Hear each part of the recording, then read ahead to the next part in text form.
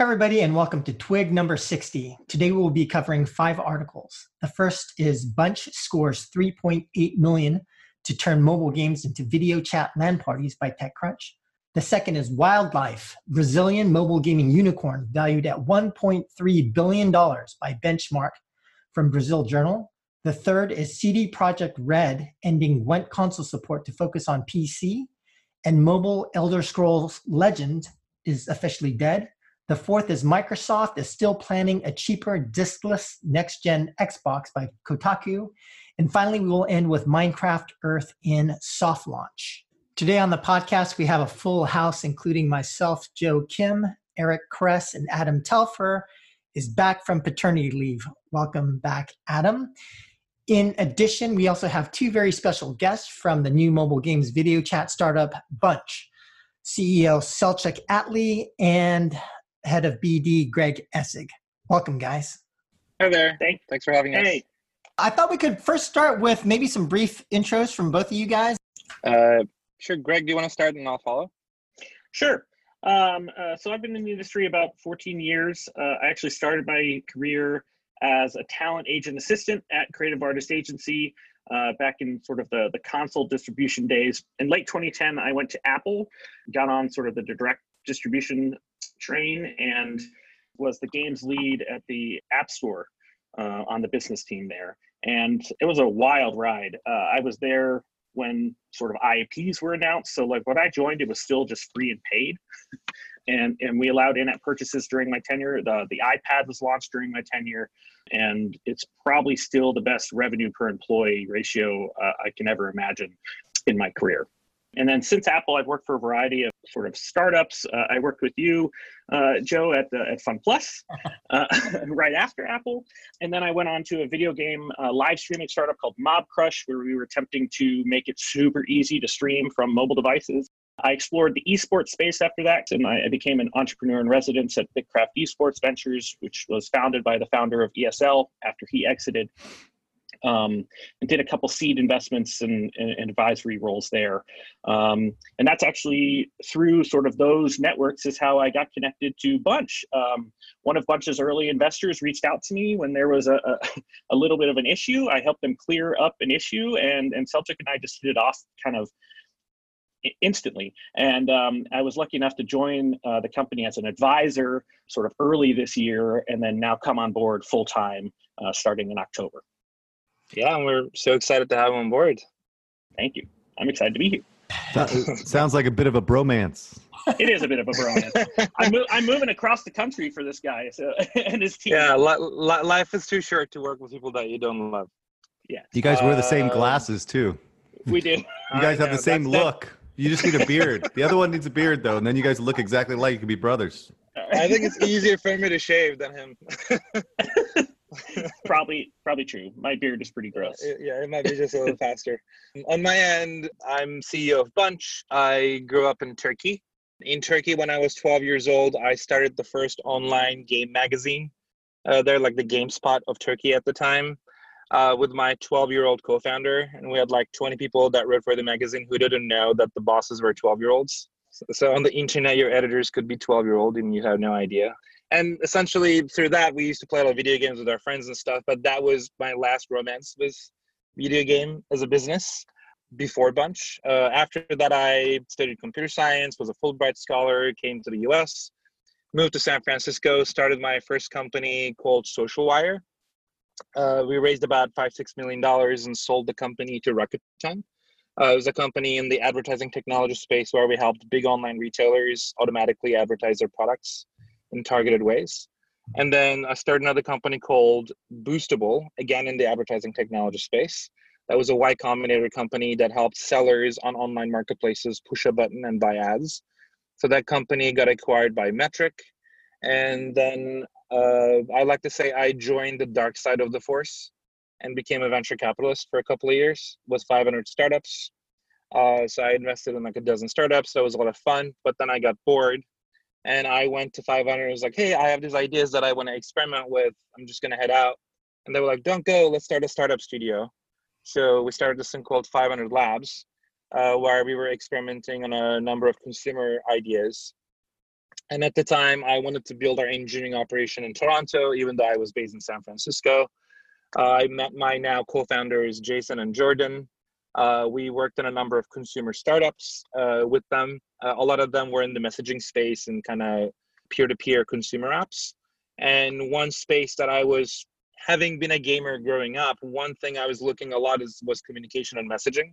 I was fascinated by the fact that you could literally send your friend a GIF from a keyboard or a Spotify song that they could deep link into, but not jump into the exact same game. Even though we have supercomputers in our pockets, it's so hard to play together.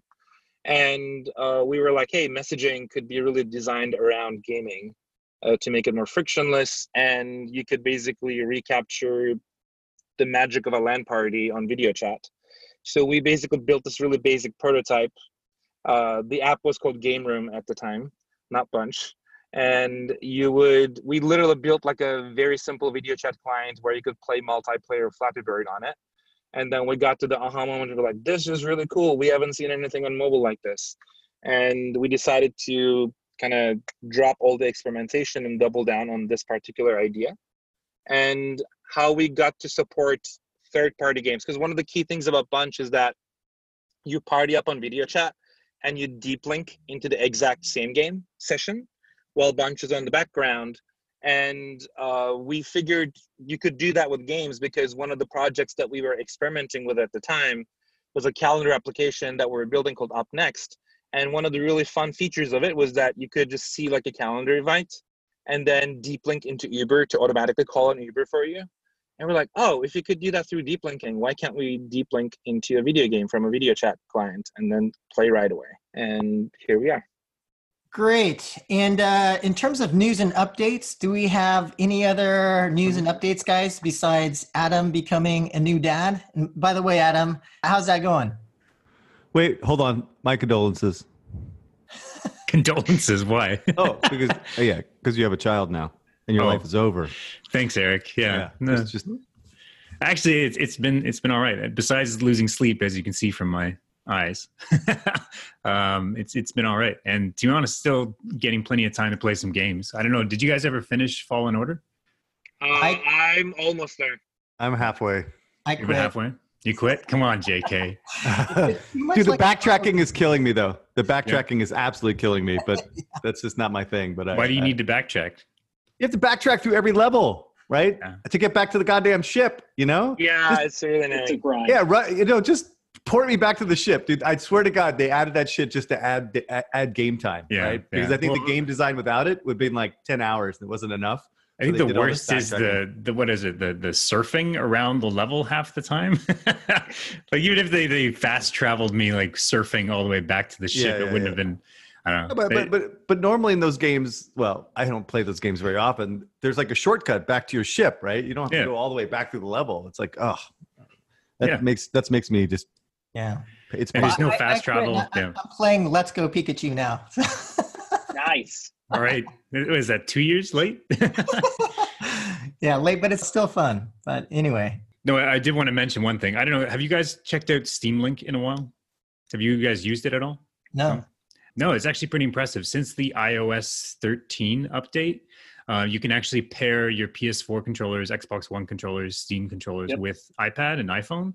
You can get these little clips for it.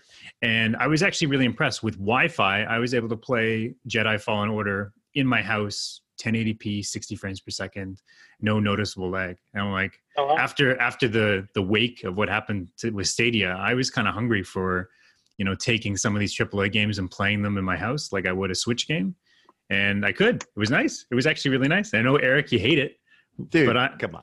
that is the most fucking asinine fringe case of use case. I just don't get it. It doesn't make sense. You're gonna want you want to be on a 70-inch plasma, with the speakers blaring, that's how you play video games, dude. Now that my life is over, right? Now that I've got a baby. Yeah, you have to be stealth. I gotta be stealth about it. Yeah, all right. got my iPad and got my Steam controller and baby in one hand. I'm good. I'll tell you one story, though, baby story, before you start playing video games while you're taking care of your kid, is that, and I'll make this as short as possible. So BioShock came out, and I was like so into it. And my daughter was like, I don't know, 8 months maybe. And I put her on the side of the bed, and I'm playing BioShock, and I'm really, really into it. And all of a sudden I hear thump, and she just fell off the bed all the way down on the floor. And I was like freaking out. She's crying, crying, crying. And then the whole day she started, and you can't see me, she started doing this twitch thing. She's like, like that. And I am freaking out, right? I am absolutely freaking out that I've completely, destroyed my child. And so the next day I go to work, and I'm calling my wife, and I'm like, hey, is everything okay with Natalie? Is she okay? Like the telltale heart beating in me that I have destroyed my poor daughter, right? And she's like, why do you keep calling me? Like, this is so weird. Why do you keep calling me? And so I finally came clean that last night, and she was so angry, but my daughter was fine. But what I'm trying to say is pay attention to your kid, put them in a bassinet, don't leave them on the bed because they fall off, right? Yeah, I'll remember that. Yeah, remember that. It's a life lesson. All right, so jumping into the first article, Bunch scores 3.8 million to turn mobile games into video chat LAN parties. And so Bunch enables video chat for mobile games, similar to Discord for mobile. And apparently Bunch is already supporting games like Brawl Stars and Roblox. And the recent round of financing of 3.8 million is led by strategics like Supercell, along with Riot, Miniclip, Tencent, Kalopal, and some other game developers on board. The previous seed round was led by London Venture Partners and joined by Founders Fund, BetaWorks, and a bunch of other VCs. So very, very impressive. Currently, Bunch is available on iOS and Android. So according to the article, the company built the first prototype and raised a pre-seed round of $500K in 2018, launched the first public iOS version of the app in March of 2018, and launched Bunch on Android this year in June. And as we discussed in the intro, we are joined here by CEO Selçuk Atli and head of biz dev Greg Essig. So guys, thanks again for joining us. It was great to get your intros as well. Since you're here, I thought it'd be great to ask you a few questions about Bunch. And I just wanted to actually start by asking you guys about sort of the origin story behind the service, and not, like the general sort of origin story around like, how you guys were playing StarCraft at LAN parties and stuff like that, but more like, when did the first idea kind of happen, whether it was like, at the dining room table or when you were driving, and then how did that first early prototype get together? How did you guys actually get sort of off the ground? Yeah, so similar to, because some of this I kind of mentioned in the intro earlier, but I'll kind of touch upon them again. So the origin story of Bunch was essentially a startup studio that we started called 500 Labs, aka Z1. Right. And if in the audience people don't know what a startup studio is, it's like a company whose aim is to build companies. Part of our kind of approach was like looking at communication products and messaging apps, like, hey, how can we create like unique messaging user experiences? Yeah. And obviously we played StarCraft and stuff like that, but I'm not going to talk about that. I was fascinated by the fact that you could send a GIF or a Spotify song to your friend in messaging apps. But if you're sitting next to your friend and you both have a smartphone, it's so hard to play together. You have to search for usernames, and every game does it differently. And we were looking at like, why can't you like send the link to your friend and jump into a game together on a mobile phone? And a lot of the fun part of playing together is like yelling at each other while you play, like having the feeling of sitting next to each other.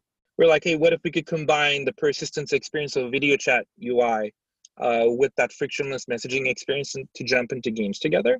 Right. And we built a quick prototype of like a video chat client where we could play multiplayer Flappy Bird, and we're like, this is really cool, and it's something that we haven't really seen on mobile. But one thing that convinced me to turn this project into the company that we were focusing on was a house party that I went to in San Francisco. So we started the company out of San Francisco. And in, having been like a Silicon Valley founder, one of the things you go to is you go to parties and show each other what you're working on. And I was showing my friend like the first client that we built, where I was showing like playing a live game together. But then we started airdropping deep links to our friends at the party. Yeah. Like even people that we didn't know. And people basically started jumping in the game right away and playing with us. And in 2 minutes, 8 people were like playing together at the party, and everybody else was like, is it a cult? Like, what's going on over there? And that kind of gave me the insight that like, if you really, really, truly reduced friction to play, kind of let them play next to each other whenever they are, there's like something magical that happens. Eventually, we figured out that it is something that a lot of developers that we ended up working with really want, besides the consumers, and here we are. And Selchuk, for some of us like myself who suck at fundraising, can you tell us what the process looked like for you? Given that you've got experience on the venture side as well, was the process pretty easy? It's easier over time, but definitely not easy. So I think it's like the hardest when you're starting your first company, because you're like, hi, I'm from Turkey. I don't know anyone. Give me money, please. You know, you somehow persevere and make it work. And when I started the company this time around, I would say we put together the funding from like investors that I've worked with before. But I have to say, a lot of the people in the gaming industry that I was talking to thought that we basically were pursuing an aimless idea when we started. And I think that's good, right? So I think for any startup to work, I think timing is one of the most important things. Mm-hmm. And you don't want to be too early or too late. You want to be early enough, right? I think that that was the case for us, because when we started the company, everyone that I would talk to in the gaming industry was like, well, this idea is stupid because people don't play live games on their phone. And that's like pre-Fortnite, pre-PUBG. So I would say we're like 6 to 8 months before that stuff. Right. But we basically, there were still Supercell games like Clash Royale and mobile, but it was not known that like the younger gamers would choose mobile as their preferred device, as like a social experience with their friends.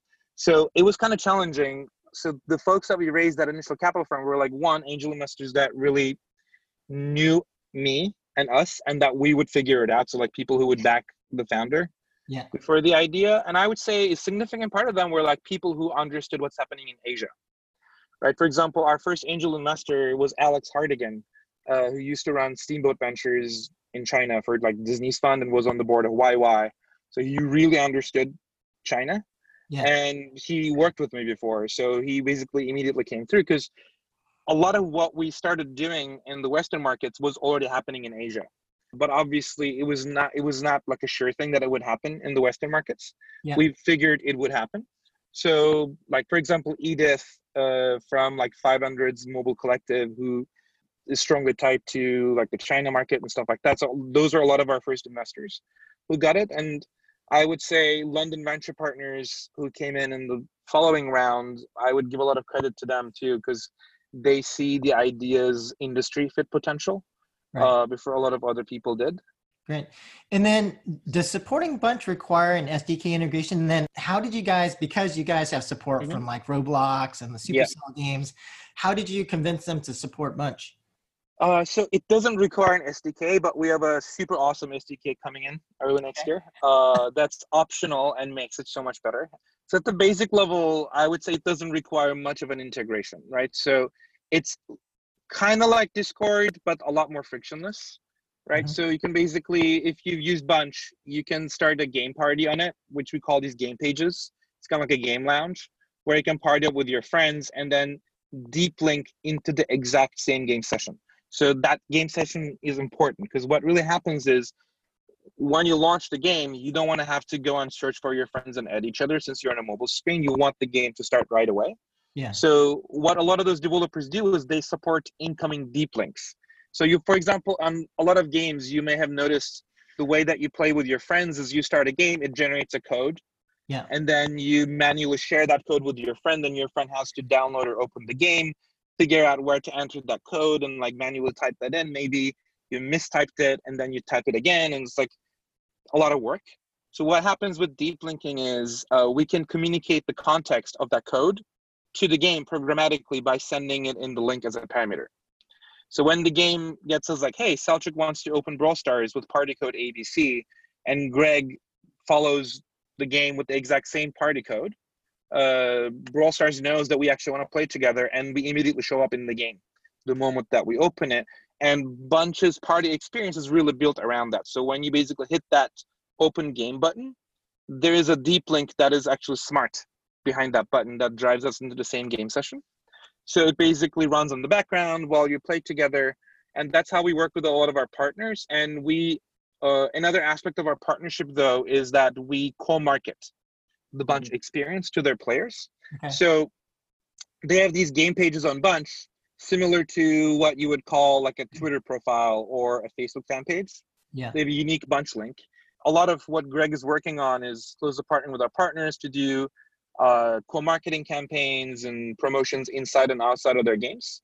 Having said that, one thing we're going to be rolling out early this year that we and a lot of our partners are really excited about is this thing called the Bunch Party SDK that not only runs Bunch on the background, it runs the exact same Bunch client inside their games. So you can start the experience from inside the game or outside of the game and have the exact same social graph, the exact same experience. So let's say if you were playing the game and somebody invited you to a Bunch match, now you would have to go to the App Store, download Bunch, and sort of, that's not frictionless. And so what the Party SDK does will allow you to go jump immediately with voice and video chat into that game session with your friends, have that magic moment, and then do account creation. Okay. Yeah, and then you can connect your Bunch account and continue to chat with your friends after the game, because that's actually a lot of the value that we're bringing onto the table is a very tight experience that lets people not only chat while they play the game, but before and after as well, which is kind of like one of our main differences than like Discord as well. Like we love the TechCrunch article, but I wouldn't say I'm like a big fan of the title, because I definitely don't think that we're Discord for mobile. I would say we're like more like Xbox Live for mobile. Since you can start the experience from the Bunch client or inside the game, it's about your close group of your friends. Right. In terms of the user experience, I noticed from that TechCrunch article, the example with Flappy Bird, and you see like video profiles being overlaid on top of the game. And just thinking through the video or the user experience, is that how players will experience that? And if so, for some games, how do you figure out where do you put those profiles so it's not interfering with the gameplay? Yeah, so one thing is it's not all about the video, right? Because we're not a video API or something like that. So we're basically a complete social experience that's designed to bring people back into the game in the most frictionless way possible, and then communicate in real time. So that could be through voice, that could be through video. And a lot of users actually turn off the video, and that's cool. Flappy Bird example that you've seen is using a more advanced version of our SDK that lets the game completely custom render the video however they want. You can do that grid, or you can even render it in a Unity environment where you can basically literally see my video chat head over my character running around. Standard implementation is the screenshot that you would see on the TechCrunch article that's on Armajet, which is there's a single video chat orb running on top of the game, similar to you may have experienced this on Android with Messenger chat heads. Well, there's like one floating widget. So it's like Messenger chat heads, but with video chat. And it's one, you can hide it away. Also, it switches to the person who's actively talking. So kind of like Google Hangouts. And with our SDK, we'll even let our developers cycle the video. Like, for example, if I'm shooting at Greg, maybe I should see him right now. Right? It's not just like him talking. Okay. So that's kind of how the video experience works. But again, that's completely customizable, and it depends on the game as well. Got it. Yeah. And so one last question for me is more having to do with, because we're talking about a mobile free-to-play environment, and because like from a marketing and specifically user acquisition perspective, it's very expensive, right? That's like the theme in user acquisition is acquiring users. And for you guys, according to the article, there's no revenue model as of yet. Could you speak about, given that, and because, App Store is an auction-based marketplace, like how are you guys, what's the plan to acquire users? Is it through word of mouth, or are you guys going to plan on introducing a revenue model which you can then use to acquire users, or what's the plan there? So it's a really good question. We definitely have ideas that we're confident about for monetization, but since this is a network effect business, where we're building a social graph of people's close friends and their favorite games, we care a lot more about driving more network connectivity and integrations. So that's why we're not monetizing as of yet. When it comes to how we plan to acquire users, that basically brings me to my earlier point that I made about like how Bunch is a win-win for players and developers themselves and us, right? So what we're really trying to build is essentially like a Bunch network a la Star Alliance in the gaming industry. And that's why the significance of this investment round from a lot of the larger developers of multiplayer games is important, because that's one way of us solving the chicken and egg problem. Yeah. Right. And a lot of our distribution we expect is going to come from word of mouth, which we're already seeing pretty strongly. The other piece is going to be game side distribution. Right. So we're basically giving our developer partners something free and very beneficial to their networks, and we're already seeing very strong retention effects of making their games more frictionlessly social. So they're highly incentivized to drive traffic to our network. And the more traffic we have, the more virality we have. So that's essentially how we expect to get a lot of our users. Got it. So, and we're going to incentivize some users around referrals, et cetera, or limited time items. We're going to take some of the playbook of sort of free to play live operations and add it to sort of our experience. And some specific example is we're working with Super Bit Machine on a custom skin for guns in that game that the users can only get by joining the game and completing a session through Bunch. We're looking at referral bonuses of in-app currency with a couple titles.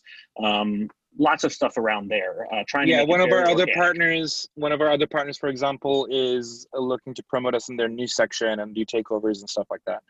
And obviously, when we roll out the SDK, that's kind of a very important feature that's highly magical for the players, but it's also user acquisition engine, right? Because you're basically giving people like the magical experience of hanging out with their friends while they're playing a mobile game, and they get to connect their Bunch accounts if they like. So that's, I would say, the ultimate form of advertising is get them to experience the magic moment and, hey, do you want to do this more? Okay. Eric, Adam, you guys have questions? Well, I think everyone on this podcast knows where I'm going to go right from the get-go. Is like, what is the long-term monetization strategy? Are you trying to monetize the publisher? Are you trying to monetize the user? Are you trying to monetize both, advertising? Or is it just, all of the above? Oh, I would say all of the above. But again, we look at monetization like we would look at growth hacking, right? It's about like, you don't know which ideas are going to work before you really experiment with them. So we're going to try them all out, see what's basically returning the most bang for our buck. And we're going to double down on those. But obviously some of what we're thinking about is basically letting players to basically get more specific about those ideas, right? We could basically monetize our players for micro expressions and premium features through IAPs or subscriptions, which is again, like not very innovative. There's a lot of other players in the space that are doing that. Some other ways that we can monetize is like one aspect of Bunch that's coming out soon that we're quite excited about is expanding beyond the during, like the party experience, to like what people do to communicate with their friends before and after. So what that means is they can basically group chat with their friends to start a game together or see what their friends are up to. Does that sound familiar? Like Facebook newsfeed or Snapchat Discover tab, sponsored stories. Right. So like a lot of the ads that we're going to be surfacing in there is essentially like both Greg and I and the rest of our team are like big fans of native advertising. That like advertising units that feel and are more native to the overall experience of the product, right? Because like one of the things that's awesome about AdWords is that you go to Google, you see search results, and the AdWords are search results, right? Wouldn't it be awesome if you came to Bunch to see what your friends are up to and some of the things that you're seeing are promoted, similar to like Open Graph sponsored stories and stuff back in the day. So that's some of our vision, but again, we think it's not that difficult to monetize once we're at scale and gain the network effects that we need to make this business successful. And when we're there, we're going to try a bunch of these things and see which one of them are the most effective. Yeah, and Discord does this on mobile, right? I mean, people use Discord for the same purpose. How do you envision your product competing against something as? Yeah. So like I mentioned, we don't see Discord is definitely a competitor, but we don't see ourselves as mobile Discord. That's why I was reacting to the title. And when I said it, I was like, oh no, that's not what we said. Because I would say it's targeting a different type of customer, serving a different type of need fundamentally. Like I mentioned, Discord is, yes, they have a mobile client, but their mobile client is a pared down version of their desktop client. So I would argue that their mobile client and their desktop client are like very similarly designed. Even though I would say the dominant users of mobile gamers like Brawl Stars and Clash Royale and others are more on the casual side, right? So they're not as hardcore as like a StarCraft gamer or like a League of Legends gamer. And that's why, since they're targeting the more hardcore gamer, philosophically, our understanding is that Discord users care more about the game that they want to play than the people that they actually played with. It's not like Xbox Live. It's about basically connecting with servers and connecting with hundreds of gamers that you wouldn't really add them on Instagram or Facebook. So what we're seeing is something different, where a lot of younger gamers are looking at multiplayer games with their friends as a way to spend quality social time together. right? It's basically they don't go out and play, they log on to Roblox and play. So that's the type of user that we're targeting. And if that's the type of user that you're targeting, the way that you're basically making your design decisions and marketing and everything else should be different. And that's how we are different in terms of fundamental positioning, which drives all of our other decision making. I mean, it seems to me that you might be able to actually expand this beyond gaming, right? On different apps like Headspace or like, like I guess social oriented apps of which you want to find people that are sharing, similar interests and stuff. So that could be interesting as well because, games are super hardcore, interesting vertical, but there are other verticals out there that are used on a regular basis. I definitely think that is an interesting point, and I'm glad that you brought that up because, like, if you take a step back and like look at what we're really trying to do, is that Bunch is a real-time social network. That's what we are, right? When you look at a lot of popular social networks today, it's like Facebook, Instagram, WhatsApp, Snapchat. They're mostly asynchronous experiences, right? You do something, 2 days later, your friend does something, and you communicate like this. Our fundamental philosophy is that we're about having real-time experiences that creates memories with your friends. That's what we're really doing. And we think the killer application for doing that is playing video games, just like the killer application of an asynchronous social network was college students wanting to check who's single. Who's hot and who's not. Exactly. I was trying to be more PC with my statement, but yes. I'll beat on PC for you. No worries. And I'll add, we're seeing data to support this. Yeah. So like our internal retention is directly correlated to the amount of friends you add. We see a 1.3x increase with every friend you have until about 6 friends. And then there's obviously diminishing returns, but that's, that graph is sort of like directly correlative to what you see in the social space. Yeah, and the retention goes nuts when you have like only 5-6 friends, which basically is similar to like an Xbox Live like experience where you don't need 100 friends to get value out of it. Right. Can I give you one piece of unsolicited advice? Yes, please. We love those. Collect more information on your user base. I just did your login process, and you're going to run into the same problem that Snapchat did, where they have a million gazillion users but no information about them. So just one piece of advice. Yeah, that's a really interesting point that you brought up, which and again, I'm really glad you brought that up because one of our priorities in Q1, I would say, is to not only bring the Bunch experience into the games, is to bring your game data into Bunch. So you'll basically see a lot more ways for you to browse your friends' profiles and see what your friends are up to. And that means that, like, what are your Brawl Stars trophies and what are your Clash Royale clans and stuff like that. So we want Bunch to be like a repository of your game information that creates conversation and game activity. And that's definitely where the product is going. Cool. All right, moving on to the next article, which is titled Wildlife, Brazilian Mobile Gaming Unicorn Valued at $1.3 billion by Benchmark. And this is from the Brazil Journal. But talking about this other company that's recently raised a little bit of money. So Sao Paulo, Brazil-based Wildlife Studios, which is famous for Sniper 3D and Tennis Clash, raised $60 million at a whopping $1.3 billion valuation, again led by Benchmark. And for those not familiar with Silicon Valley VCs, Benchmark is certainly considered one of the best. And Wildlife itself has generated over 2 billion downloads over its 9-year lifetime. And the article, just to give relative scale for the audience, compares that to TikTok, which has generated about 1.5 billion downloads. So 2 billion is certainly quite a lot. And the company was started by 2 brothers, Victor and Arthur Lazarte, with all of $100 in startup capital. So this certainly makes other guys trying to start game studios with like $200, like myself, look very lame in comparison.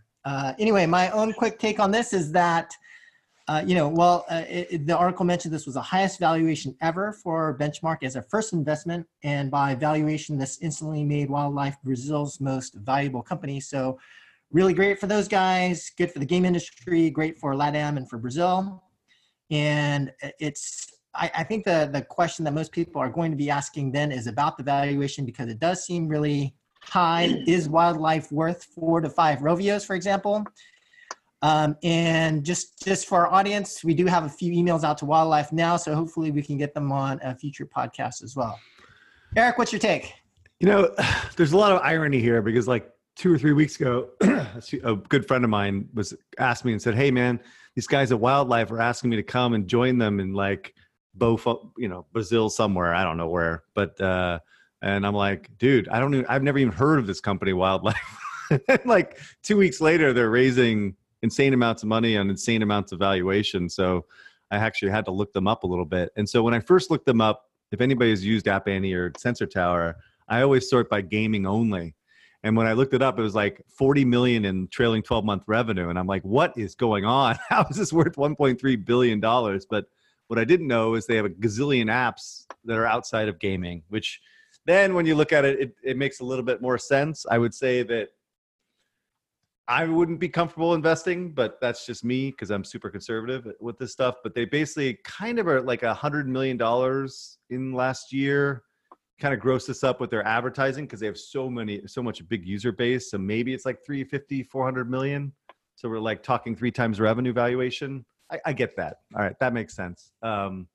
If you look at it from that perspective, but still this seems like more, the further we go, the further down this like absolutely massive increase in the stock market, it seems like we're going back to the .com days where we're basically valuing based on number of users instead of actual revenue. No offense to the previous people were talking about your service, but so it's like a super casual game with like really 4 games that make money, but I guess, and none of them really are strong enough for a real UA. And Tennis Clash is a great copy of Golf Clash, which I have played for a while. But for me, this is like almost the opposite of the strategy that I would be invested in. And most of the companies that have been acquired over the last like 4 or 5 years have been companies that have been able to monetize pretty well, like have high LTV games. But their portfolio is like reasonably high production, and their advertising business I bet is pretty much of a boon for them as well. But I don't imagine it to be as significant as the in-app purchases, but maybe I'm wrong on that. But again, Benchmark is not dumb. They must be seeing something here that maybe I do not. But I'm just curious out there if anybody else knows much about this company, or was this even on anybody's radar over the last couple of years? Because it certainly wasn't on mine. And I think it was on Greg's radar. Yeah, the only time I had seen it was Tennis Clash was briefly charting in the US, and then Zuba got a huge feature. And because I can't stop, I check all the featured games still, even though I haven't worked for Apple in over 5 years.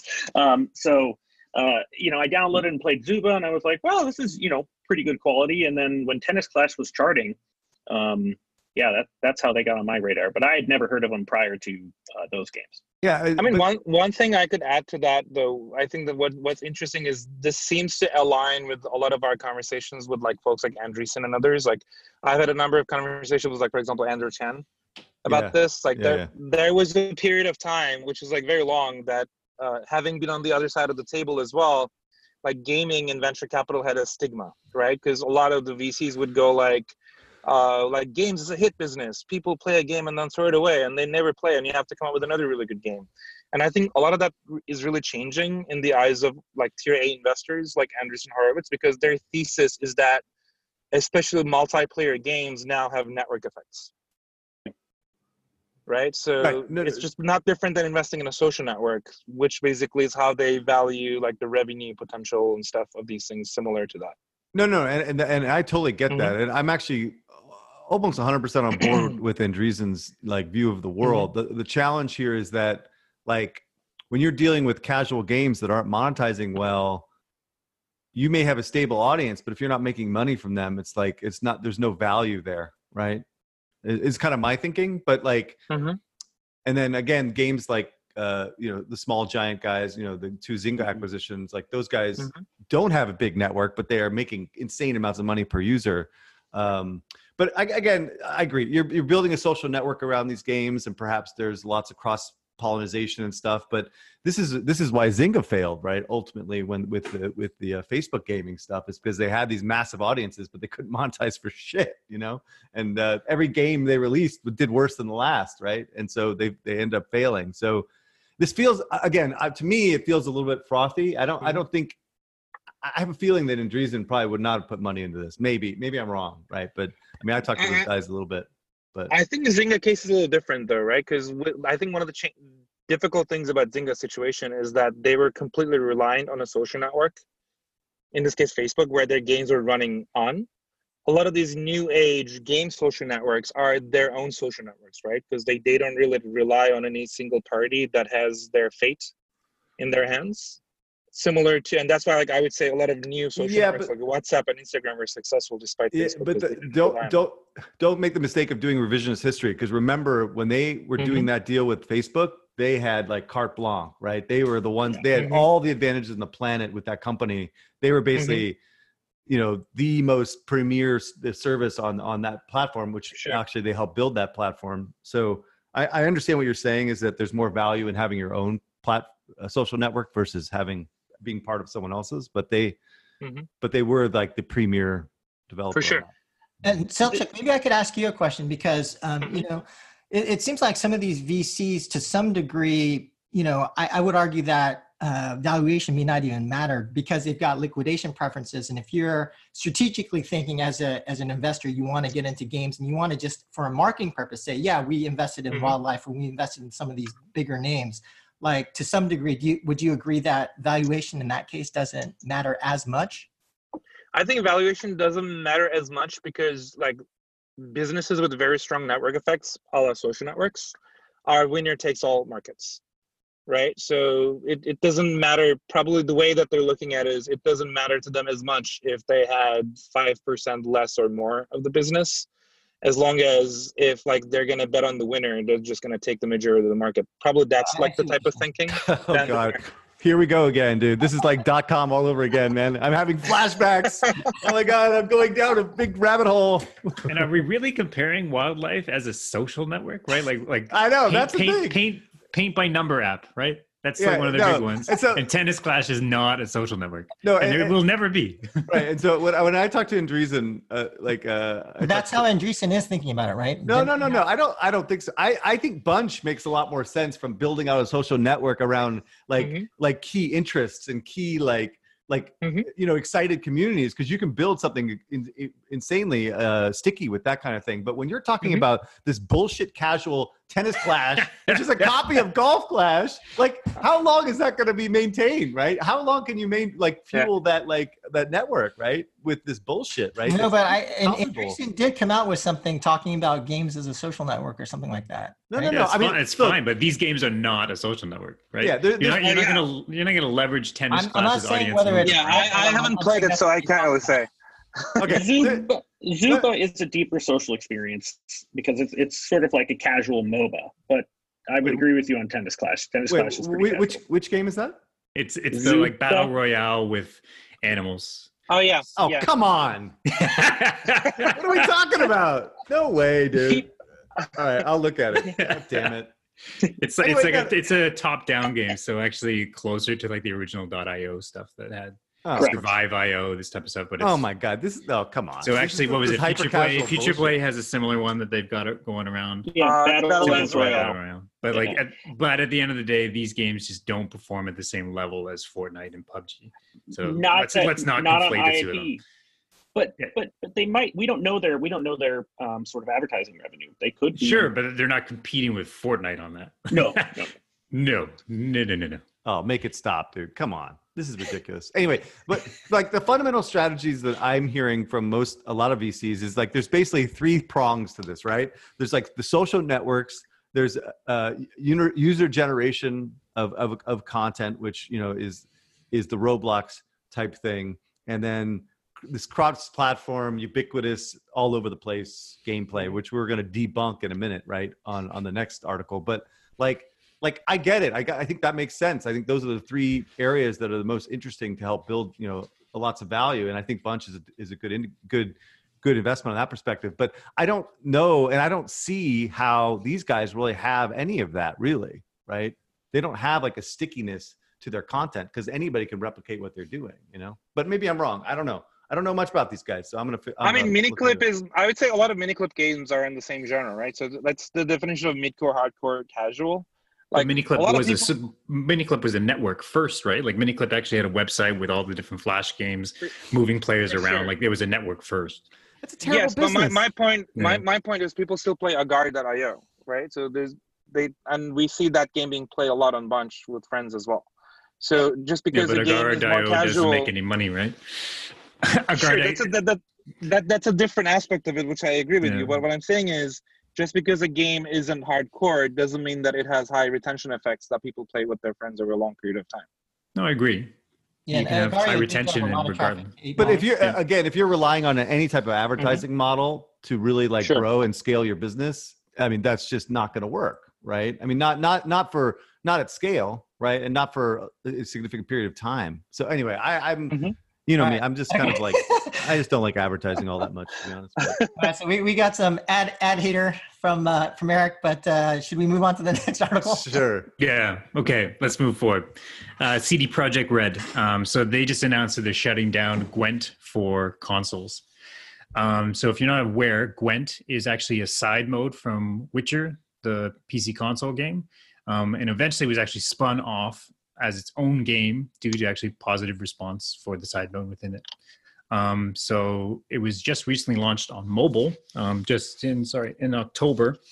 And as reported by Pocket Gamer, Gwent Mobile actually grew to make up 68% of CD Projekt Red's revenue following the launch, which actually is completely untrue. Looking at their actual financial call, Gwent Mobile took 68% of the game's total revenue, not CD Projekt Red's overall revenue. So actually, just looking at the game's revenue, console only made up about 4%. So yeah, it's no wonder the decision was to shut down the console focus, because if we look at that 68% of mobile, right, even that doesn't really show that strong a signs. And I think this just kind of makes sense considering the actual genre and the gameplay style. It's kind of weird that they launched on console first, considering it's a trading card game. So while Fortnite, I think, makes a lot of sense to have on consoles and PCs, trading card games are just unlikely due to their session length and kind of style of play. But my takeaways on this, there's two of them. First one is that Gwent just does not look very material for CD Projekt Red. So if you look at the last 2 months of it on mobile, we're looking at about 650K downloads, 450K revenue, so RPI of about 70 cents. You comp to that to Hearthstone at about 2 months, that was 250, and it eventually grew to about $6. So definitely trailing on the RPI side. And assuming that actually 68% of revenue is 450K, that's really only about 660K in 2 months. So we're looking at, like, if they say stabilize at this level, which is unlikely, they most likely just peaked in the last two months with the launch. We're looking at a less than a $4 million a year business. So as Eric would say, this is mice nuts for CD Projekt Red's overall business, especially with Cyberpunk around the corner. So yeah, CD Projekt Red is an interesting crossroads for sure, because they're definitely one of the last independent devs that focus on single player narrative. Although actually Witcher had a free-to-play MOBA back in 2015, which is kind of funny. But anyways, Gwent is just an easy side business, but just not likely to push the company away from their core focus, especially considering the actual performance. And they are hinting at a multiplayer mode for Cyberpunk, but it's very unclear to me how that would actually work. My second point, though, is about just on TCGs, on trading card games on mobiles, just generally struggling, especially in the wake of auto chess. Because, while Gwent is actually spiking due to their mobile release, Elder Scrolls Legends just been announced that it was being shut down completely across all platforms. Valve's Artifact seems absolutely completely dead, not showing up on any metrics. And on top of the pile for TCGs, that's Hearthstone, doesn't seem to be getting any bump from their auto chess mode added to the game. So even at the top of the pile, nothing's really moving. Auto chess is just where all these players seem to be going and engaging. And unfortunately, that doesn't have many that doesn't actually leave and pull those players into an effective monetization system around it. So for all that engagement, it actually doesn't look like anyone's going to get rich from that. So while Gwent may have spiked, I'm definitely doubtful for its long-term future in trading card games. Eric? Yeah, I selected these articles just because I want to be, kind of crystal clear on this. Is like I really do think these are kind of the examples of copycats gone wrong. It's kind of reminding me of the same situation that we saw with Pokemon Go and Jurassic and the train wreck that is what's your game again from Warner Brothers? It's a game that cannot be named, right? I can't. But I just don't think these games really ever had a chance. I think the audience for card-based battlers, I think, is very small, just in general. And I certainly don't think Witcher, in particular, has a big enough following to engage this audience. Elder Scrolls, maybe to some degree, but again, that game was like released in 2011, right? So it's like, how much like current fans are there? I know people still play it and all that stuff, but anyway.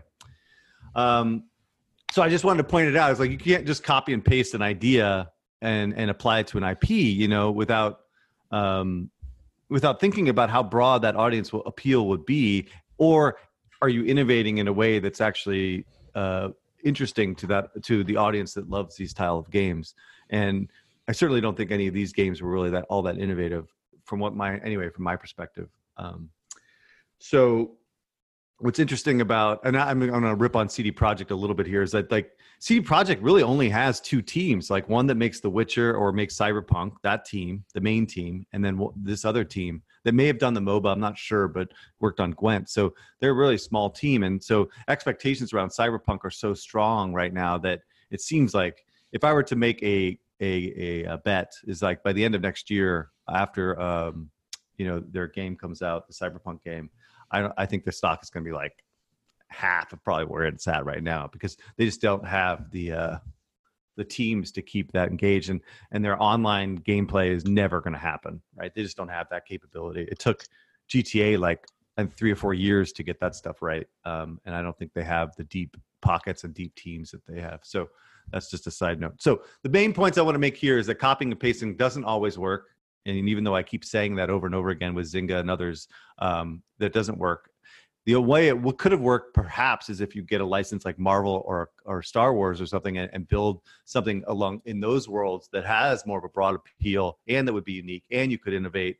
That would be more interesting in my opinion. And the second issue is that this cross-platform play is not necessarily a recipe for success, right? Bringing it from PC to mobile to console, like these card-based games, it makes sense for Hearthstone because it's a phenomenon, right? And it did really well on mobile. But bringing that to console doesn't make sense. And bringing these games, expanding beyond a platform that makes sense doesn't make sense either. So again, this is, I think, an example of cross-platform just doesn't make sense either. So any thoughts here, Joe? Yeah, so for me, I just wanted to expound a little bit on that last point, because the last two conferences that I attended, there was somebody talking about this whole notion about, the game being everywhere, kind of like the original Trip Hawkins notion that the browser is a platform that eventually the browser goes everywhere. And then you make a game once and then it just goes everywhere, whether it's console, PC, mobile. And that notion, I think, got repopularized after Fortnite, but it's just not true. And we're seeing that here. If you just think about it, like, people that play Clash Royale on mobile, you wouldn't want to play that on a console, right? It just, that gameplay, the session time, all that stuff is different. And so that's I think you could play it on a Switch. Really? With a controller? I don't know. It would, for me, it would be... There's touch controls on Switch as well. I just don't think you'd be nearly as successful at the end of the day, right? Sure. Yeah. That's like it would be less than 4% of the revenue. So then it would definitely sure. So I just think that while I think that Fortnite was an exception, and that there's a very specific reason that I think that a lot of people play Fortnite and in a cross-play format.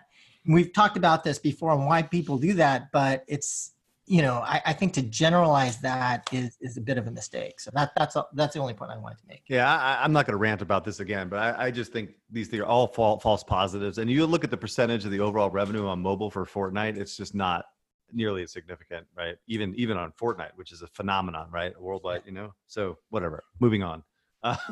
So I mean, the one thing I would just say here is, I think Gwent in particular, as somebody who played over 100 hours of Witcher, it's on console. it's a pain in the ass to play Gwent or a style of game like that on console. It's actually quite fun to play with mouse and keyboard, and even more fun with sort of touchscreen. But man, that with the controller is just horrible. So like, I think they're just, to all of your points, I think they're just sort of like catering to the use case. I'm sure they saw user behavior, and there's probably very few people who wanted to play that game on console because it really was a pain in the ass even in the main game. That's the whole point, though. That the whole point is that you optimize against the platform in which the game is being made for. You don't optimize against like all these different control schemes. That's why MOBAs will never work on mobile. Everybody, come on, let's all say it in unison. Well, or action RPGs are never going to frickin' work on mobile, right? It just doesn't work. Except China. Except China. Yeah, where their tolerance for more complicated control schemes are higher. That's fine. Right, and exactly. People don't have PCs at home. And do you guys think that's going to change generationally? I mean, I see a little bit of generational change, but it's all just sort of like my perception. And MOBAs are somewhat successful. They're in top 150 grossing in the West, but yeah, definitely not to the same scale as in China. Oh, get the fuck out of here! MOBAs? Which MOBA? Mobile Legends or Bang, one Bang, of the larger ones. That's top 150. Come on. That's only because the Chinese people are playing out here, not because they're actually Americans that are playing this shit, dude. Come on. All right, enough of being saucy. Okay, next one. Microsoft is still planning a cheaper diskless next-gen Xbox. So this basically article talks about how Scarlett, the new version of the Xbox, and it is already been announced and kind of like illustrated SSD, 4K, et cetera. But that also there was a Lockhart, there was kind of like rumors about Lockhart, which would be a lower performance version of the platform. But what they actually determined, and we don't know if this actually changed over time or not, is that this could be the digital only SKU for the new platform. And the article kind of claims that Sony and Microsoft were terrified by Google's entry in the video game space, so they were kind of like scrambling to find other SKUs to compete against that. Personally, I've talked to a lot of people at both companies, and they were never ever terrified of Google. I mean, I think everyone in the industry knew that Stadia was going to flop from almost the get-go, but whatever, we'll see.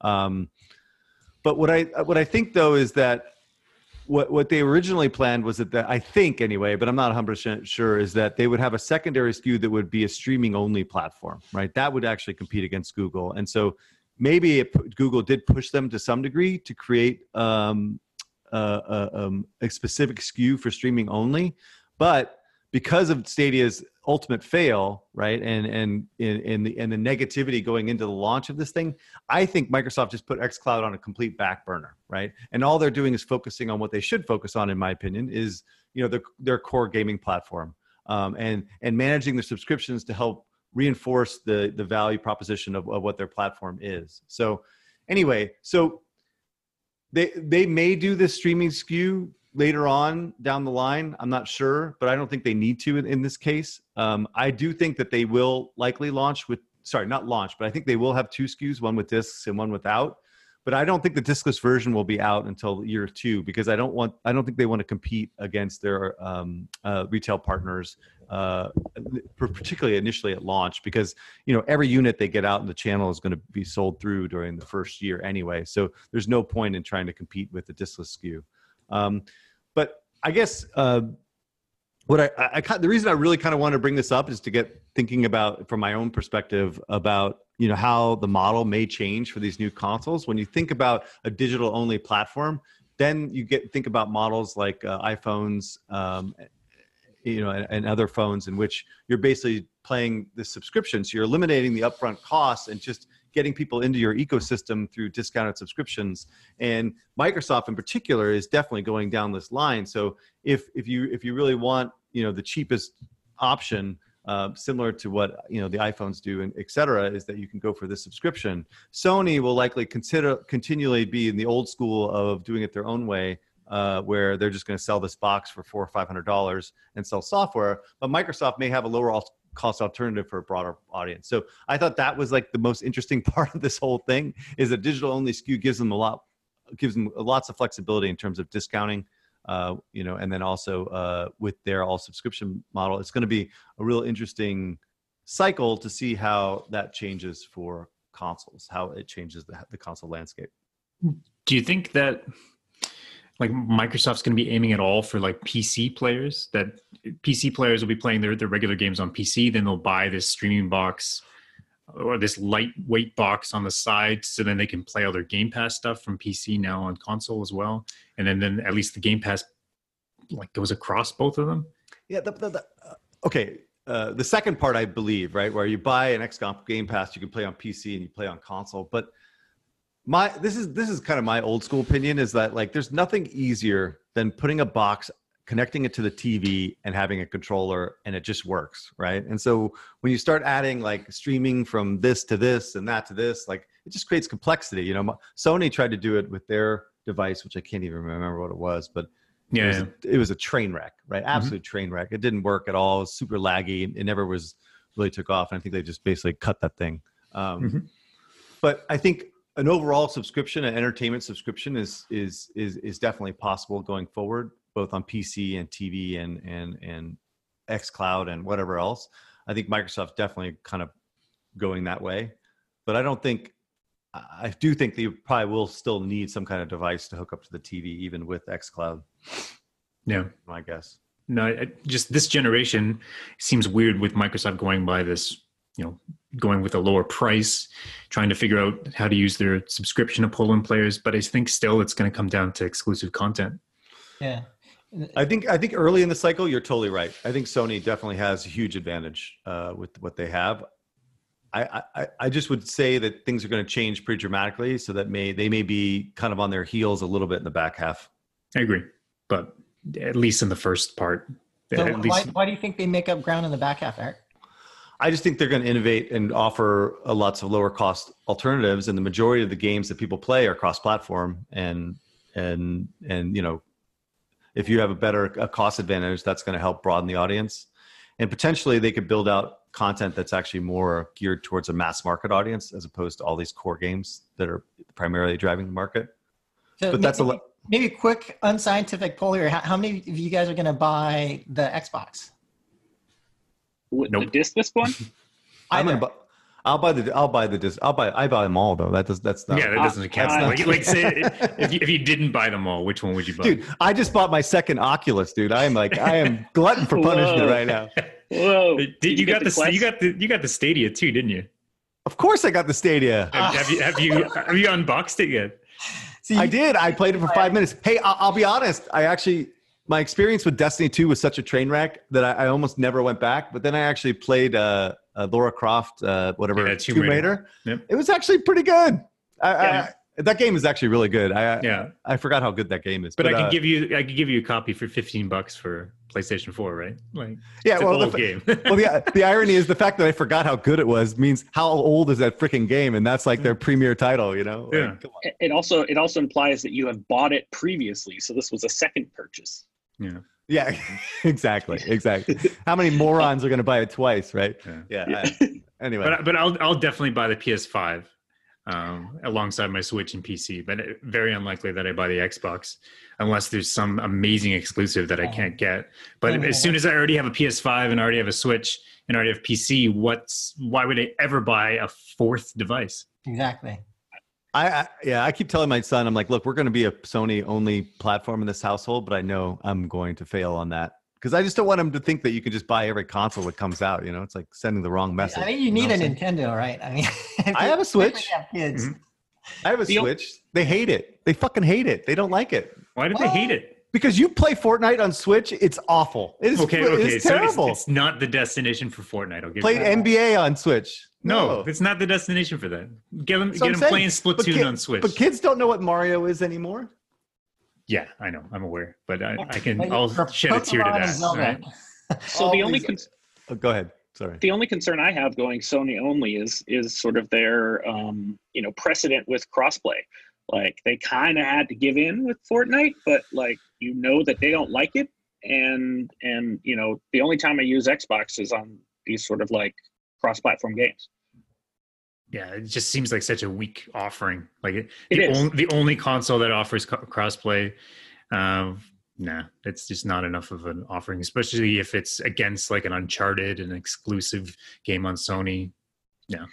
Well, and I think you brought it up earlier, Adam. Like, I have a Steam Link box on my TV, so like on those sorts of games, I just play them from PC.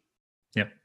And then in order to play Fortnite competitively, in order to play any shooter competitively, you're never going to play it on TV. Yeah. Well, I also travel. I travel a lot, so I do it sometimes from hotel rooms as well. I got a really strong connection at home. The problem is the hotel connection. Yeah. Okay, dude. Do not throw out that use case in the hotel. That is ridiculous. Like, I've only been in like maybe 2 hotels in my entire life that had a bandwidth that was willing and able to do that, right? And that was one was like in Korea. Come on. All right. Should we move on? It is a struggle. Last article, Adam. Yeah. Okay. So Minecraft Earth in soft launch. So actually just repeating another Microsoft thing here. So actually reported on before this podcast, Microsoft is working on Minecraft Earth. It's a Pokemon Go meets Minecraft. Idea sounds actually pretty interesting on paper, because if you take the Minecraft IP, it's actually almost larger than Pokemon by, say, Google Trends. So arguably it has a good shot at the market in terms of the size of the IP. But in typical Microsoft fashion, the end result is actually much more of a tech demo than a product that anybody really, really wants. So just looking at the App Annie numbers here, we're looking at 4.8 million downloads just during soft launch, which is very impressive for the restricted markets that they're in, but only 120,000 in revenue. So that's actually a 2.5 cent RPI, which is pretty abysmal. And then if you just look at the US, you're only looking at like a 4 cent RPI. So yeah, it got a glut of downloads to begin with, but has tapered very, very quickly in soft launch. And they've soft launched in UK and US, which is arguably is actually their major tier 1 markets. So it's not as if it's going to change when they start shifting their geos. Likely that Microsoft isn't doing any UA on the team, or on this, so that actually gives the team some time to think. So it's actually looking like a pretty disastrous launch. RP. I don't think you could do any UA. No. Well, you can actually read some articles here. Microsoft is reporting that they're taking the long view with this soft launch, which sure, improving over time like Minecraft did. But at least on mobile, you don't have the same kind of ecosystem that you had originally with Minecraft. It's going to take a lot of time and a lot of money to learn from this and get it to where it needs to go, especially when we look how low these numbers are. The game just really falls flat very, very early. So I took a look at the game and I played it. To be honest, I don't quite understand all aspects of it yet. But my very early read is that generally they just don't have a very strong core loop. Monetization is actually built solely around purchasing pre-built blocks, which seem to have some like adventures within them, but it's just not proper MTX design. It's like buying levels. It doesn't make any sense at all. It's like buying Lego areas that you can customize in rather than actually linking it to the core loop. And in terms of retention design, there really is there's nothing there. You get resources, you can craft more, but there's no goal setting. There's no survival mode. There's no adventures. The adventures are actually pretty few and far between, and actually only are located in very specific areas of the map. So it's very, very likely that this is performing worse than any of the other location-based games before it. So yeah, the AR tech is actually pretty impressive, especially as they showed on like the Apple stage, but it just doesn't feel like a game, especially when comparing to Pokemon Go. Well, I mean, the one thing that I want to interject here is at least this is a real AR game, because every time someone else... So this is a location-based game, right? And then there's AR components within it, if you want to get specific. Right, but this is far more of an AR game than Pokemon Go. Yeah, I agree. Pokemon Go is a location-based game where you run around to locations. Yeah, I had some guy at some party this weekend try to convince me that Pokemon Go was an AR game. I'm like, come on, just stop. Okay, real players turn off the AR mode. I know, like the core guys, because they need to save their battery life because they have like 10 batteries in their pockets. Right? Yeah, because you're running location while you're running the game, so your battery's draining even faster. So yeah, no doubt. Anyways, yeah, no, you're completely right. That all these games should be classified as location-based games, just having these AR modes, and Minecraft Earth has the best AR mode. However, you'll only do it that one time to show off to your friends, and then that's about it. And the rest of the game just falls flat. So again, this brings up the question about this like location-based gaming market. Is it actually just limited to the success of Pokemon Go? Just continually, all these launches that we've seen just do not seem to be hitting the same level. The only bright spot actually seems to be this new game out of Japan, which is called Dragon Age Walk. I think isn't it Dragon? It's Dragon Quest, not Dragon Age. Sorry, yeah, Dragon Quest Walk. Yep.